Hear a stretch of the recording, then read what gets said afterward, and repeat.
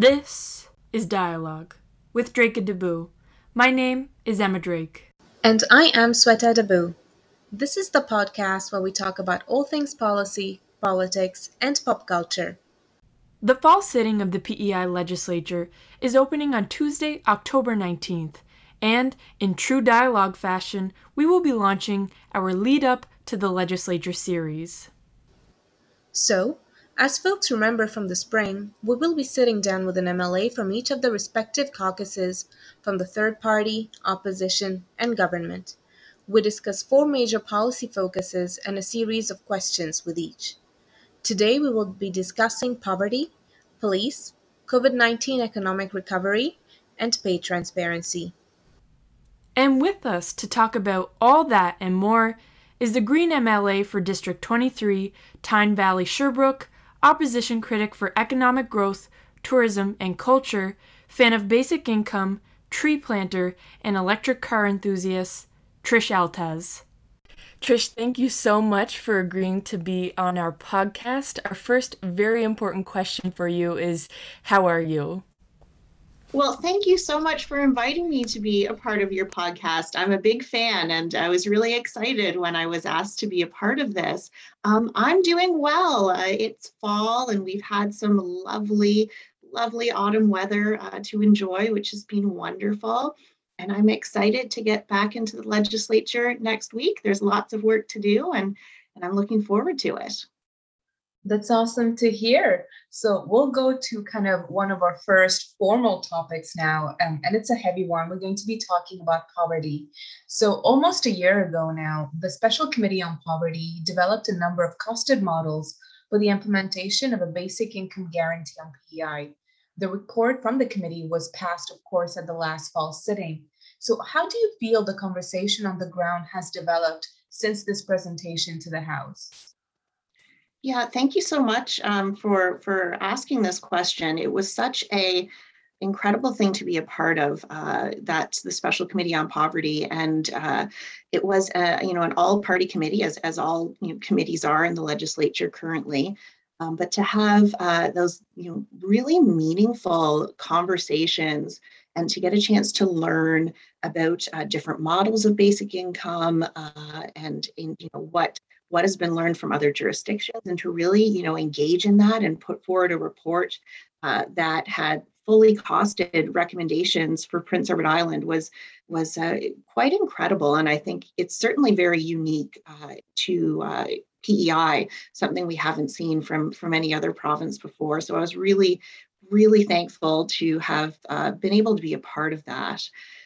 Since then, I submitted a written question over the summer to try to get a sense of where that conversation is now between the, PEI government and the federal government, because really one of the main recommendations in our report was that we really would need to be working with the federal government to move a full PEI basic income forward, and ideally as a pilot for a federal basic income program. So response to that, the written questions I submitted to the Minister of Social Development and Housing, as well as the Premier, to get a sense of where that discussion's at. And they did share one letter each that had been written to their federal counterparts. And the Premier's response did indicate that there have been phone conversations as well. I don't know what those conversations have involved, but I certainly would be very curious to know. And I'm hoping that it continues to be at the forefront as a priority for this government to negotiate with the federal government to move this forward on Prince Edward Island. We know that there is support from the community here in PEI, and all three parties have again and again stated that their support, three parties in the legislature. As well, what I find exciting is that there is support across the country for Prince Edward Island as a basic income pilot. I've been in contact with a group of MPs and former MPs and leading economists across the country who are working on advocating for Prince Edward Island as a basic income pilot and really grappling with, what that could look like and how we can move it forward. So I'm very hopeful that that this can continue, this conversation will continue, and that we will see some progress soon. I know that as a committee and as a legislative assembly, we've done that foundational work to show that PEI is committed to a basic income that will ensure that all islanders can live with health and dignity, basic health and dignity, and meet their basic needs, no matter what. So I am very hopeful and will continue to be, at the forefront of conversation in my mind, and what I'd like to see more information about how that conversation is going. Awesome. And that's really good to hear, of course, that these conversations are going around the country, which leads us kind of to our next question is, before and after the presentation of this report, the government of PEI has requested the federal government to consider PEI for a basic income pilot project, as you mentioned.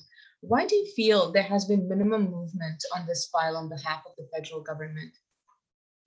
Yeah, it's that is such a difficult question, and one particularly since we have seen that there's support across the country for PEI as a basic income pilot, and even within the federal Liberal Party itself, the party delegates had passed a motion in support of universal basic income. So that we haven't really seen a strong commitment from the federal government to move toward a basic income, whether that's as PEI as a pilot or in some other form, it's disappointing, certainly.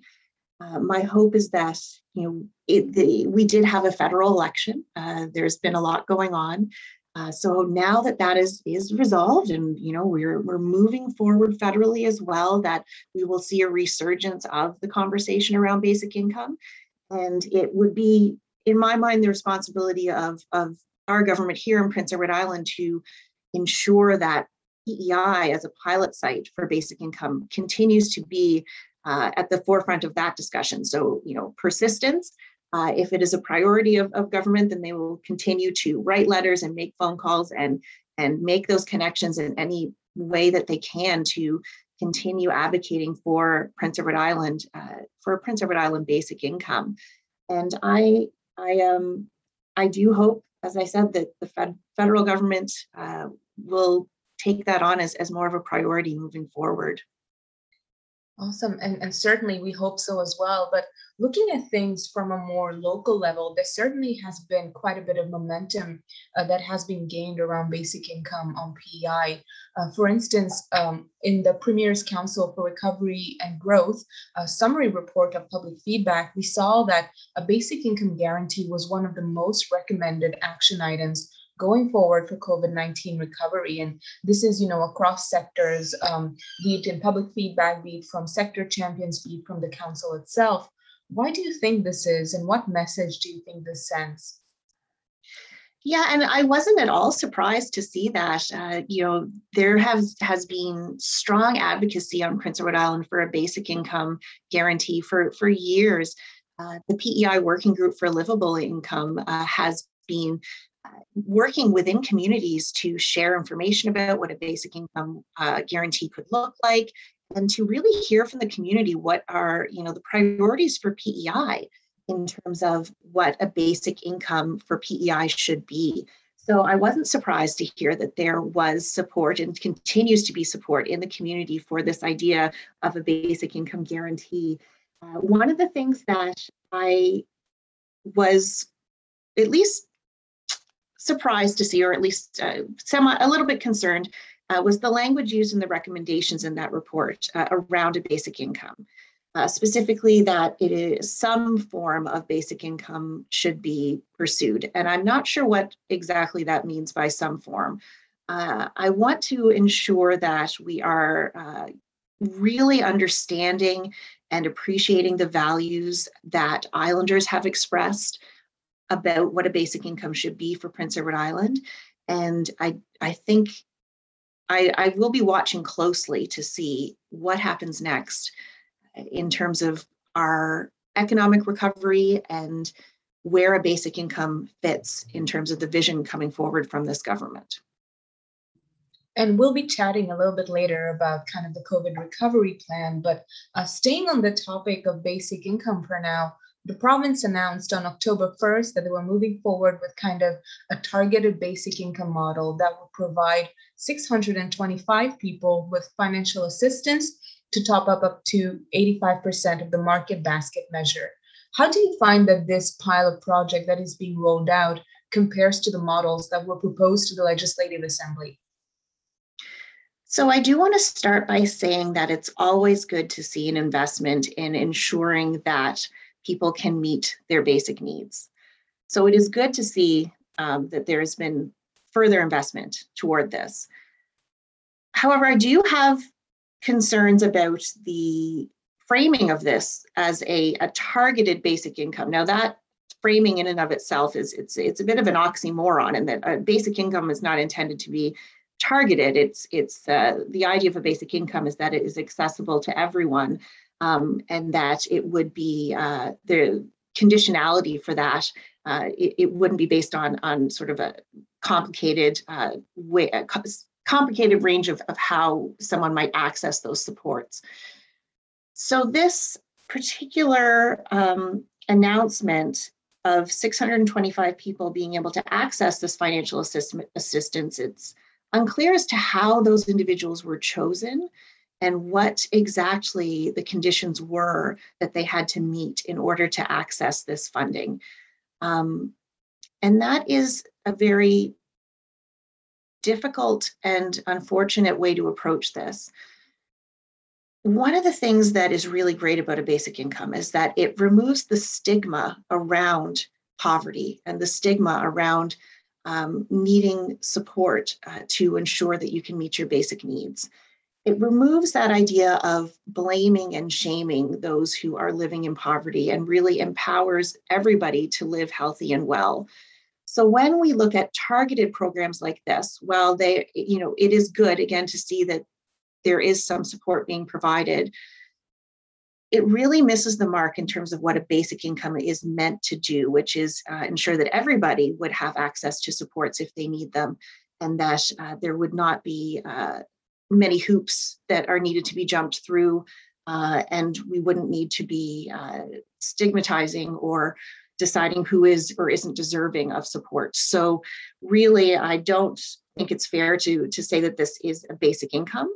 And it does bring me again back to the language that was in the Premier's Council for Recovery and Growth report around some form of basic income. And I most certainly hope that this particular program they do not consider that to be, that we've checked the box on basic income, because this really just barely scratches the surface in terms of what is really needed to implement a basic income for all islanders. So many wonderful points there, and it's interesting you mentioned kind of the challenge with framing it as a targeted basic income, because as Sweta and I were preparing for this interview, she had wrote a question pertaining to this specific area, and the announcement on October 1st, I was like, wait a second, PI's gonna have basic income? When did this happen? What rock have I been under? Like, I know I'm in Ottawa, but I'm not that removed from things.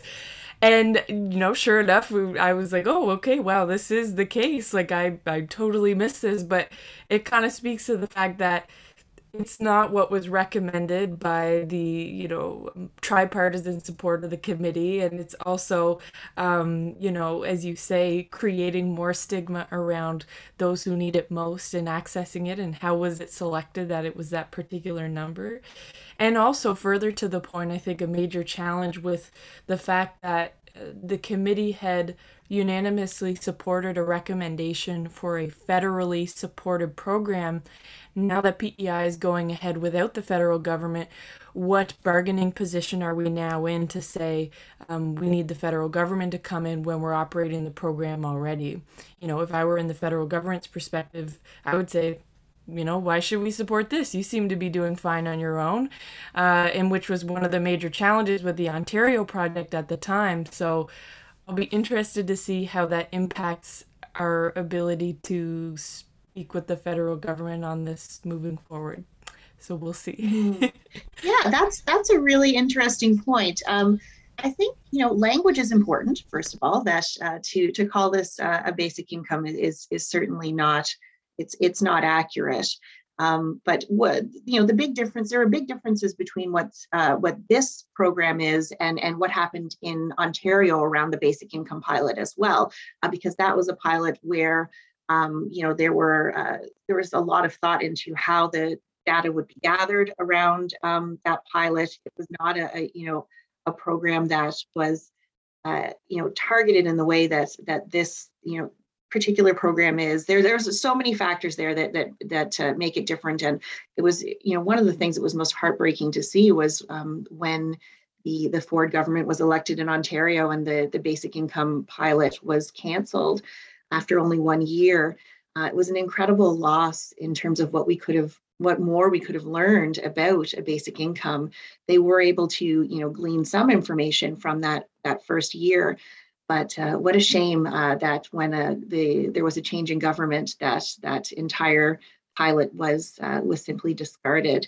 Now, one of the benefits we can point to here, though, for PEI is that we do have all party support for a basic income guarantee here. So, assuming that all parties are being honest and transparent about their stance on a basic income, it shouldn't matter whether there is a change in government in the future or not, which is a really important point for the federal government in terms of wanting to collaborate with PEI for a basic income pilot, that if there's a change in government here, you won't see a change in commitment toward a basic income pilot. And I think that's one more reason why PEI would be a fantastic place to start implementing this type of program. Looking forward to seeing how this moves forward in the future, and hopefully this isn't kind of the end of the conversation, it's the start of it. We're going to shift gears now onto police. So in April 2021, you put forward amendments to the Police Act. This included 2 key amendments. The first one, extending the time available to put forward a complaint with the police from 6 months to 12 months, and the second, to allow the party responsible for investigating a complaint to hear complaints outside that 12-month period if there are good reasons to do so and they're not contrary to the public interest. And of course, these amendments passed. Our first question on this: how do you feel these amendments will affect the complaints process moving forward? So I'll start by telling you a little bit about how I ended up bringing this forward in the legislature. So it was actually a constituent who came to me with her story and her experience that sparked my interest in looking into this issue further. So this individual had engaged with police during a mental health crisis that she was experiencing. And it took more than the 6 months for her to be in a place emotionally and mentally where she was able to go through the formal complaints process. She felt that during that incident, there was something that happened with the police that she needed to file a complaint. However, when she was ready, it was too late. That 6-month hard cutoff, which is what we had before this legislation passed, prevented any investigation of that incident. So that's very concerning. It's concerning, of course, for the individual who experienced the incident and will have no, justice or recourse as to, looking into what happened and finding out how we can ensure that an issue doesn't happen again in a similar way. It's also very difficult for the police officer who does not get a fair due process to investigate the situation, because we will never know if what actually happened or if there was a contravening of the code of conduct. So that hard cutoff really doesn't serve anybody. So that opened the question for me, well, what does this look like across the country? So we did some research in our office and took a look at other jurisdictions, and we found that PEI was, in fact, one of the last provinces to hold to this 6-month hard cutoff for filing a complaint. As well, the federal RCMP were at a 12-month, you have 12 months to file a complaint, and that you could also file a complaint beyond that 12 months if needed, which is what we now have after the legislation passed. So that added another layer of complexity, because here in PEI, we have our municipalities, which are governed provincially under the Police Act, and they were at a 6-month cutoff, whereas other areas that are not municipally policed, that are under the RCMP's jurisdiction, individuals in those areas had 12 months or more. So there was a question now of fairness within the province in terms of access to a fair and open complaints process. So that was, those are a few of the things that led us to want to bring this forward. As well, just a few months before we brought these amendments forward to the legislature, Nova Scotia, which was another province that had held on to that 6-month hard cutoff for complaints for a long time, had changed its policies. And that was based on an incident that had occurred with a woman who had been the victim of sexual assault. And she later found out beyond the 6 months that there may have been some mishandling of evidence in her case. So again, she in that case, she had been at first unable to file the complaint and had to go through a very challenging process to make that happen. So basically, Nova Scotia had just changed their limits on this. So we were really the last holdout. And how it will change the process moving forward, really, it just means that there won't be that arbitrary cutoff. Should someone feel that they need to file a complaint, that something wrong happened and they would like to have it investigated, and really that the cutoff of 6 months it didn't serve anybody. Especially where there was such inconsistency with the rest of Canada and even the RCMP jurisdiction, definitely made sense. And, at the time you would express that the complaints process is, of course, one piece of a bigger puzzle when it comes to the Police Act. And you kind of stated that it would be beneficial to do a more fulsome overhaul of the Police Act in the future. Is this something you're still interested in pursuing? So we certainly do need to have a more comprehensive review take place of the Police Act. So the last review that was conducted was in 2017, and we know that there were recommendations from that review that have yet to be fulfilled.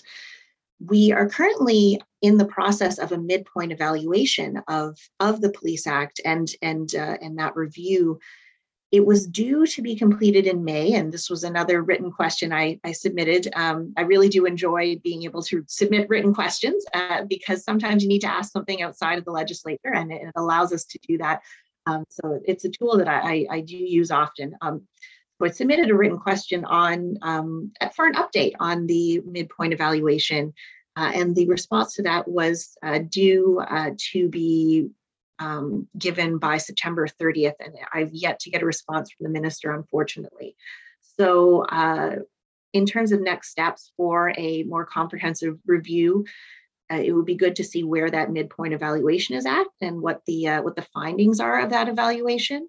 Certainly since 2017, we've seen a lot of changes and a lot of new awareness and issues that have been brought forward, for example, through the Black Lives Matter movement, that have highlighted the challenges and issues around inequality and access to justice for minority populations. So there's a lot has changed since 2017, and we really do need to take a good look at that act.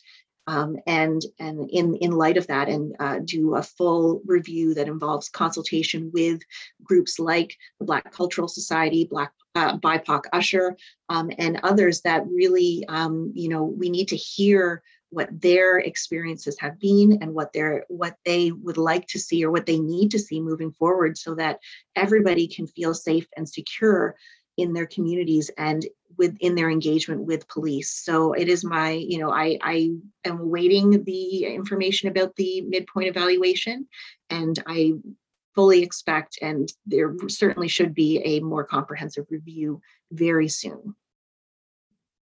And you've made several good points throughout, the primary one being that folks have been asking for a review of, how police functions and how things work. And this isn't just something we see on PEI. This is something we've been seeing, Canada-wide or even across the world. So hopefully you get the results of that midpoint evaluation very soon. Now we're going to shift gears a little bit and talk about COVID-19 economic recovery. We've kind of touched on this before, but on September 28th, the government released their COVID-19 recovery plan, which included recommendations from the Premier's Council for Recovery and Growth, as well as sector champions. On September 29th, you wrote a response to this report and stated that the absence of recommendations specific to women in the long-awaited report from the Premier's Council for Recovery and Growth is stark. So our question to you is, what specific action items would you have liked to see included in this plan? I think when we're doing this type of, broad engagement with community and consultation, it's very important to have clarity on the questions that we are starting from. And one of the things that really struck me about this report, as well as the entire sort of process throughout, would be that there just seems to be a lack of focus on the perspective of workers. And what more we can do to support workers to engage more effectively in the labor market, and what are the barriers that workers are facing. One of the things that we have seen is that from COVID-19, we have seen that women's labor force participation, women's employment decreased more drastically than men's, and it has taken longer to recover. So women have not been re-engaging with the labor market in the same way that men have. So that's a really important point. When we look at things like the challenges in finding workers in labor that we hear across many sectors right now, we are really missing the mark if we're not critically looking at what are the issues that workers are facing to engaging in that work. And recognizing that women are having are facing challenges to re-engaging with the labor market. We really need a strategy specific to women's labor force participation, to women's growth and recovery in the economy. It's not only important for women and for children and families to ensure that women are able to engage in meaningful paid employment at a living wage. It's also important for our economy because we are really missing out on a half of our population of workers that we could really be supporting more effectively to engage in the labor market. So it was disappointing for me not to see that focus in the report. So some of the areas that are, important to women that we would like to see more focus on would be, childcare, for example. So we know that women are more likely to be primarily responsible for the care of children. So having access to affordable and safe and really accessible childcare and really good childcare is an incredibly important aspect of women's labor force participation. As well, access to paid sick days. This is a conversation that we've tried to bring forward many times in the legislature, that really, having access to paid sick days is critical during COVID, most certainly. But there's also a gendered component here, in that women are more likely to need to take time off from work because they are more likely to be responsible for childcare and elder care and facing other issues and challenges that may require them to take time off of work. So paid sick days is really, and access to paid sick days is also a gendered issue. And lastly, I want to point to housing. There's really no discussion of the impacts of the crisis we are facing in housing. And this is important for men and women, but I do want to point out, for those with families, I hear from constituents who are struggling, who, don't know where they're going to be able to find a new place to live if their current rental situation is no longer tenable for whatever reason, that are, young families who are unable to purchase their first home. Housing is an ongoing stress that really can be a barrier for or an additional weight for those who are, trying to make it every day and just, work and continue on with their lives. And, if you don't know that you're going to have a safe and secure place to live in the future, it's very hard to be healthy and well in your day-to-day life, including your work. So that there was no discussion of housing at all, or recognition that that was a key priority in that report was also quite disappointing. Fabulous points on a lot of the intersections of the impacts of COVID-19 on all facets of life. And you mentioned the specific impacts on women. Hold that thought. We're going to get back to that as we're going to switch gears right now and talk about pay transparency. So in the upcoming sitting of the fall legislature, you will be tabling the Pay Transparency Act. What is this act and what motivated you to put it forward? Yeah, so again, when it's all about sort of what is the starting point that we are coming from when trying to create policy and programs that are going to work toward that goal. So if you start from the perspective of looking at the experience of workers and what can we do to ensure that our PEI workplaces are the very best workplaces that they can be for Islanders to engage in that work? How do we ensure that our workplaces are as fair and equitable as possible? So starting from that question, again, we did a little bit of research in our office and looked at what are some ways that we can really move toward a more fair and equitable society, and in particular in our workplaces. And we came across, this the idea of pay transparency legislation, which is something that has, it passed in Ontario, though I believe it's yet to be proclaimed. Again, I will point to changes in government that may have had an impact on that. But in other jurisdictions across the world, implementing this type of legislation has been shown to decrease gendered pay inequality, in particular in workplaces. We often hear that PEI has one of the smallest gendered pay gaps in the country, and that is true. But there are some things to point to here that are a little bit more concerning. So we've seen there's indication that there may be a shift happening, particularly for full-time, full-year workers, where that gap is actually increasing. Which it would be different from what we're seeing across the country, and certainly not a trend that we would like to see continue. For young workers, for young women who are moving into the labor market, when I think about our educated young women who are graduating from college and university, deciding where you're going to work and what province you want to live in and where you're going to build your life, if we can really ensure that PEI workplaces are fair and equitable places to work, then that's really one more asset we have to keep people here in Prince Edward Island. And I think that's a really important thing for us to be focused on as well. So basically, we drafted up a piece of legislation around pay transparency that for the PEI context and opened it up for public consultation. So we've been engaging in that discussion, which has been incredibly valuable. There were really, 4 components to that proposed legislation that we had drafted. So one would be that employers would be required to post a salary range in the job postings. That's something that has been shown to be very important for transparency, obviously, and openness, but also that that women are not disadvantaged in that men often are more aggressively bargain for higher pay. Women are more likely to take a lower pay. These are just things that have been found, in the research. So if there is a set range within which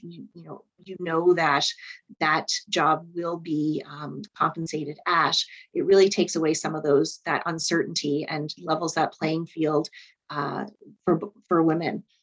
As well, the legislation would prohibit any reprisal from an employer or that an employer would not be able to in any way punish someone who would be seeking information about pay within their workplace or talking about pay with other workers in the workplace. So that type of conversation there could be no reprisal for those employees who were engaging in those discussions. And that's really, about worker empowerment and being able to have the information so that, they can be aware of what might be going on within their workplace in terms of pay inequality. Not having information is one of the biggest challenges to addressing these types of issues. This was one in particular that in consultation, people were really surprised that doesn't exist in the law already. So that was another component. That's another component to the legislation. As well, it would prohibit an employer from asking during an interview, or a prospective employer from asking during an interview about someone's past pay. This has been shown to be really important because women are often underpaid in their previous jobs. So if they're asked about their previous pay, it is more likely that they will be underpaid again in their next job because they have just stated that they were paid a lower amount, and that has been shown to continue in those sorts of situations, or it can have an influence. So to just remove that variable out altogether, where an employer would simply not be able to ask that in a job interview, is something that would also help address some of those issues around inequality. The last piece that was in our consultation draft was around reporting requirements, and this was certainly the most complex part of the legislation. When we sent out the consultation draft, we expected that there would be a lot of discussion on this. And to be honest, we didn't have all of the answers ourselves. That's one of the good things about consultation, is it does give you an opportunity to learn from others and to further the discussion. So in Ontario, this component around reporting, for businesses that have 100 employees or more, they are required to report on gendered pay inequalities within their workplace yearly, and that information is made public. So we had included that in the draft, knowing that there are some complications here because PEI is so small. So we don't have as many workplaces that would fall under that category, first of all, of 100 employees or more.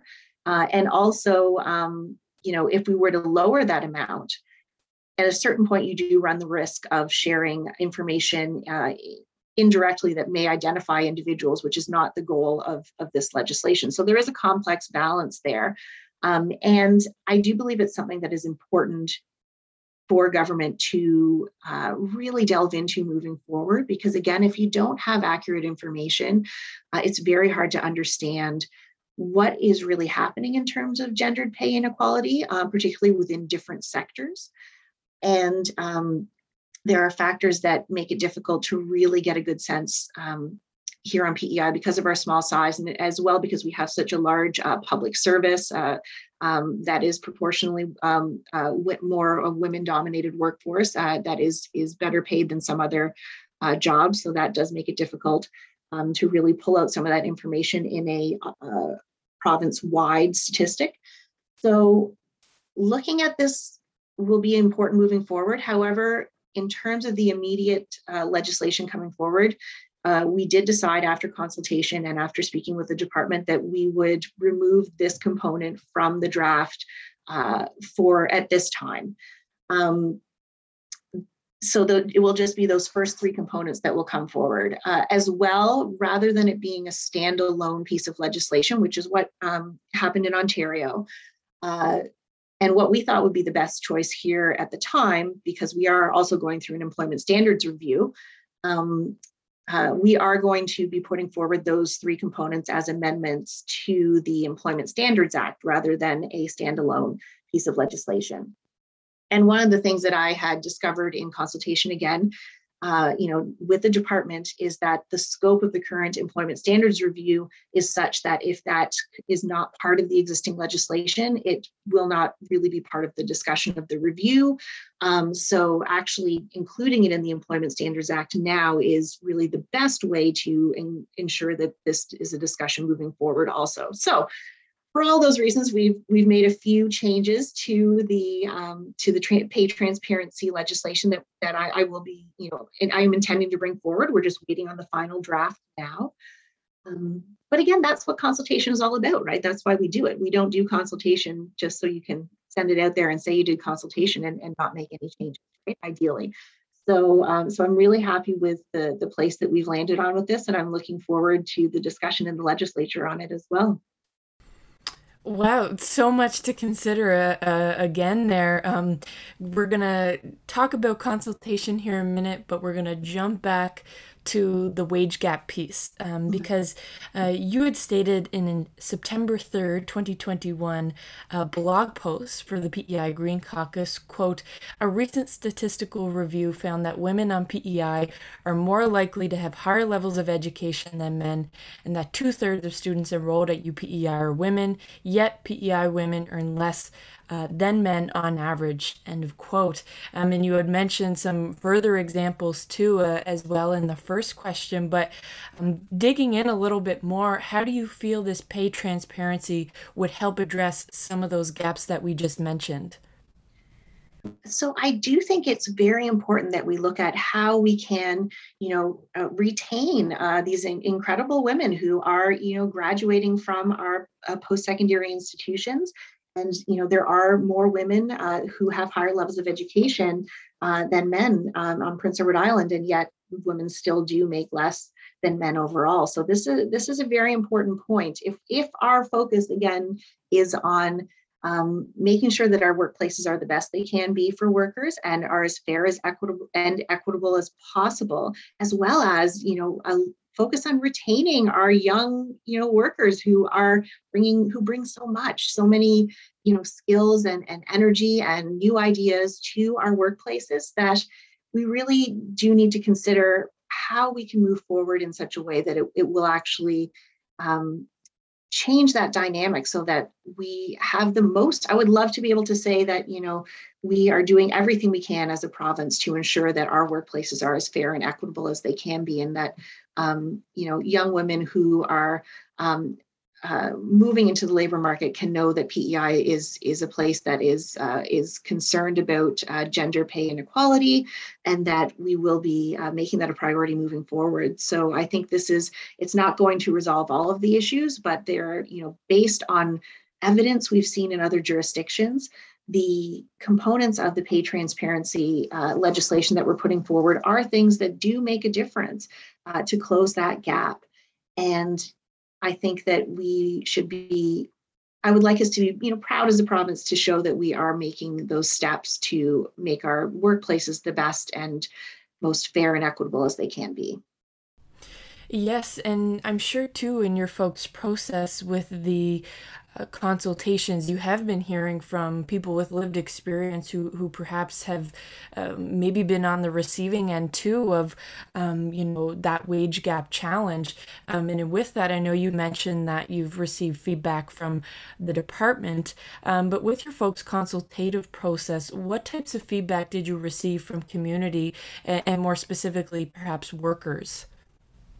So yes, so again, there was some surprise that some of these, components were not already law, so that, protecting workers' rights to discuss pay in the workplace or to seek out information about pay scales in the workplace. Those are things that are generally protected by unionized or within unionized workplaces, but certainly not within non-unionized. So we did get some surprise that wasn't the case.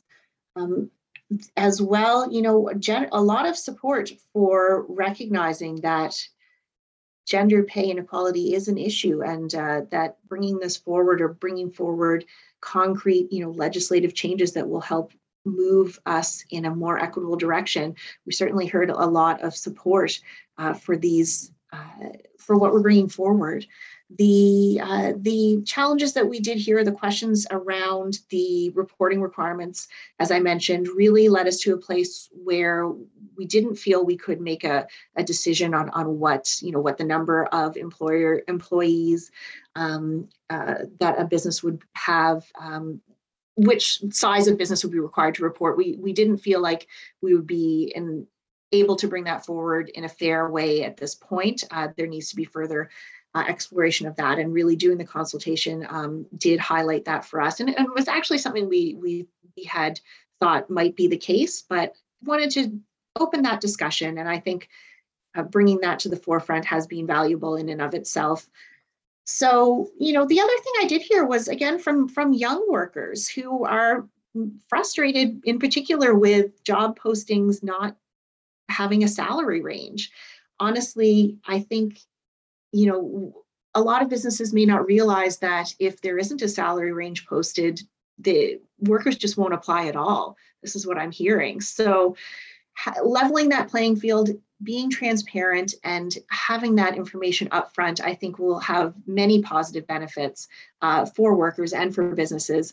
One of the things we've seen recently is that there are more businesses that are recognizing the value of paying a living wage, and that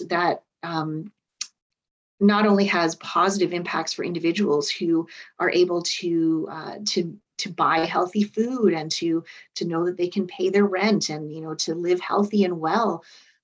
So for our individuals and communities, certainly a benefit.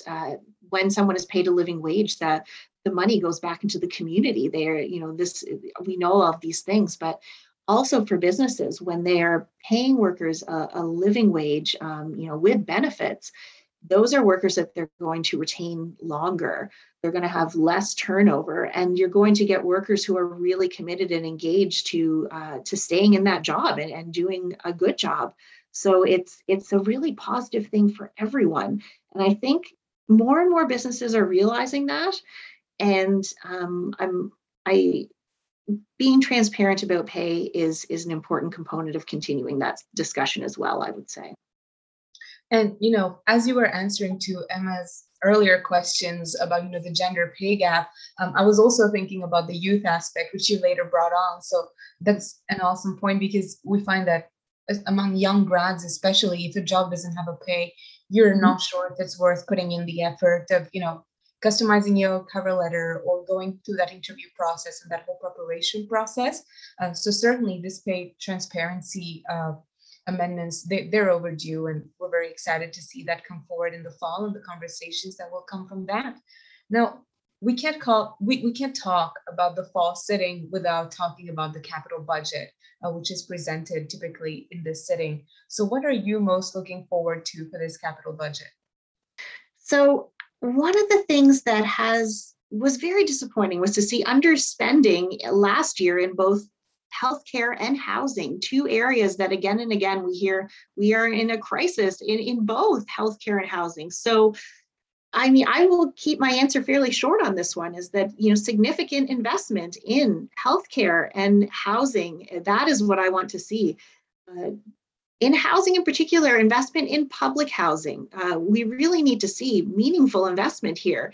And it's not a commitment that we've really seen from this government. And certainly the longer it goes on, the more of a crisis we are in with housing. And I'm just going to keep that short. That is the main thing. Those are the main things that I will be looking for. Their priorities, they've been long-standing priorities for our caucus. And I certainly hope we see a real commitment to investment in those areas, and that it's followed through on. Yes, I think a safe bet would be to bet on the fact that housing and healthcare will be topics of discussion this fall, and as you say, hopefully integrated into the capital budget. But we shall see. And I'm sure if they're not, again, the debate will be there and we'll hear all about it. So really looking forward to the opening of the fall legislature. Now we're going to shift to our most serious aspect of this show, which is the beer panel. Now, many listeners know that this has evolved over, I guess we've been doing this for a year now. I was going to say years, but it's only been a year. Well, happy 1-year anniversary dialogue. But we've kind of had this evolve over time, that it's transitioned from looking at anything from local beer, as PEI has so many options, to local recipes or local businesses, or just different things that we like to shout out and give particular spotlight to. So as our special guest, Trish, what would you like to recommend to dialogue listeners today? So first of all, congratulations on 1 year of Drake and Debut. I am a big fan of your podcast, as I may have already mentioned. So I knew this was coming. So one of my favorites is, of course, Moth Lane. So sort of the go-to there would be The Answer, which is a really great IPA.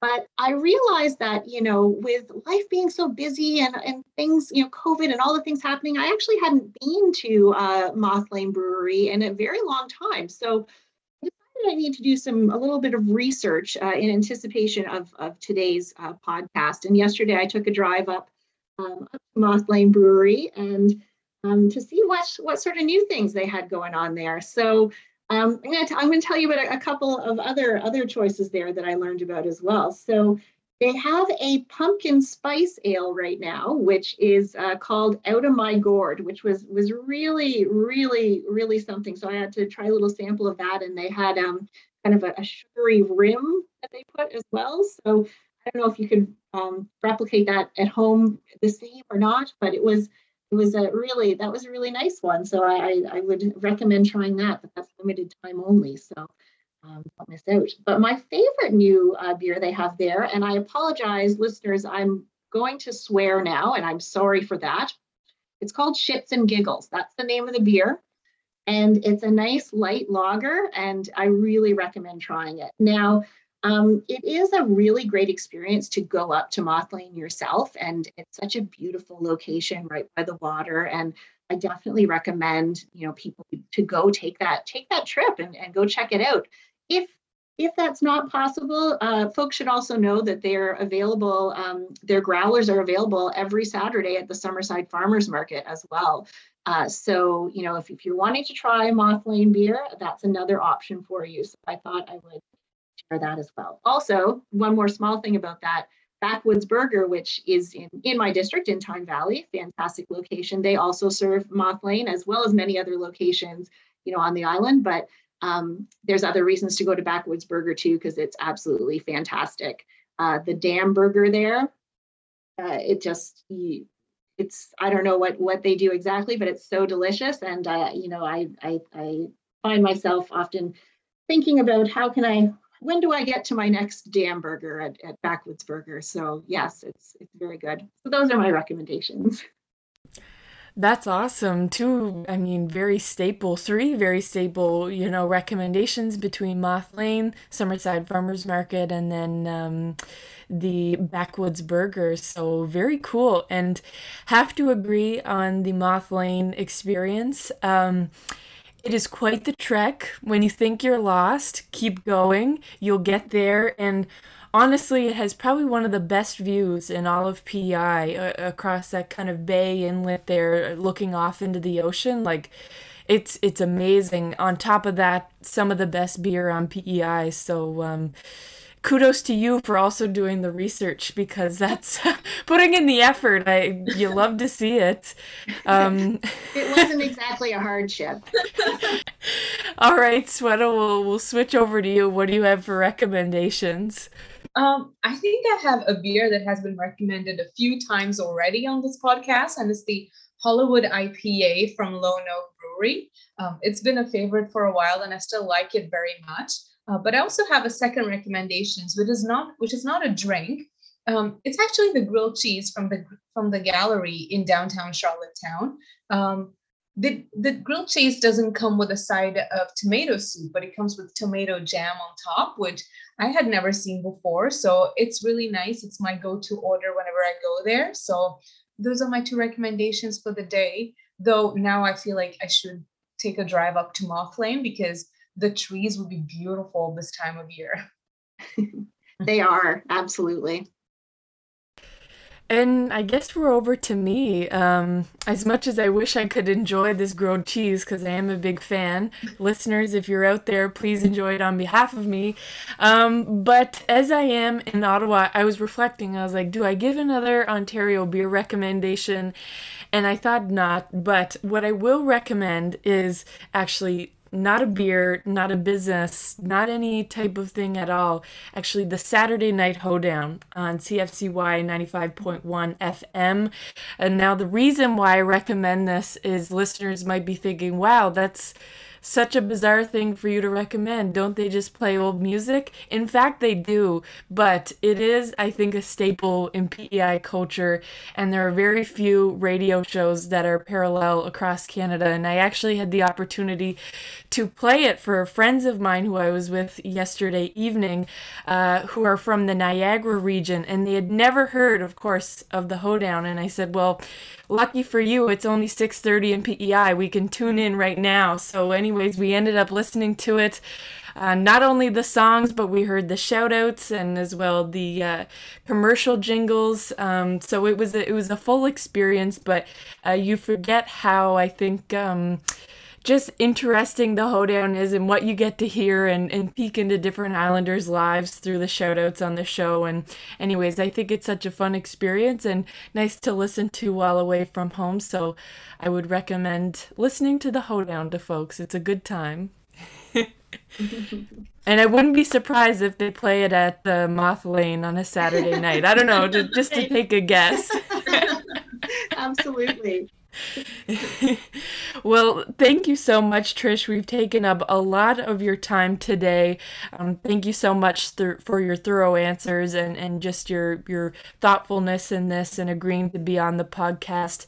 Best of luck with the upcoming sitting of the legislature.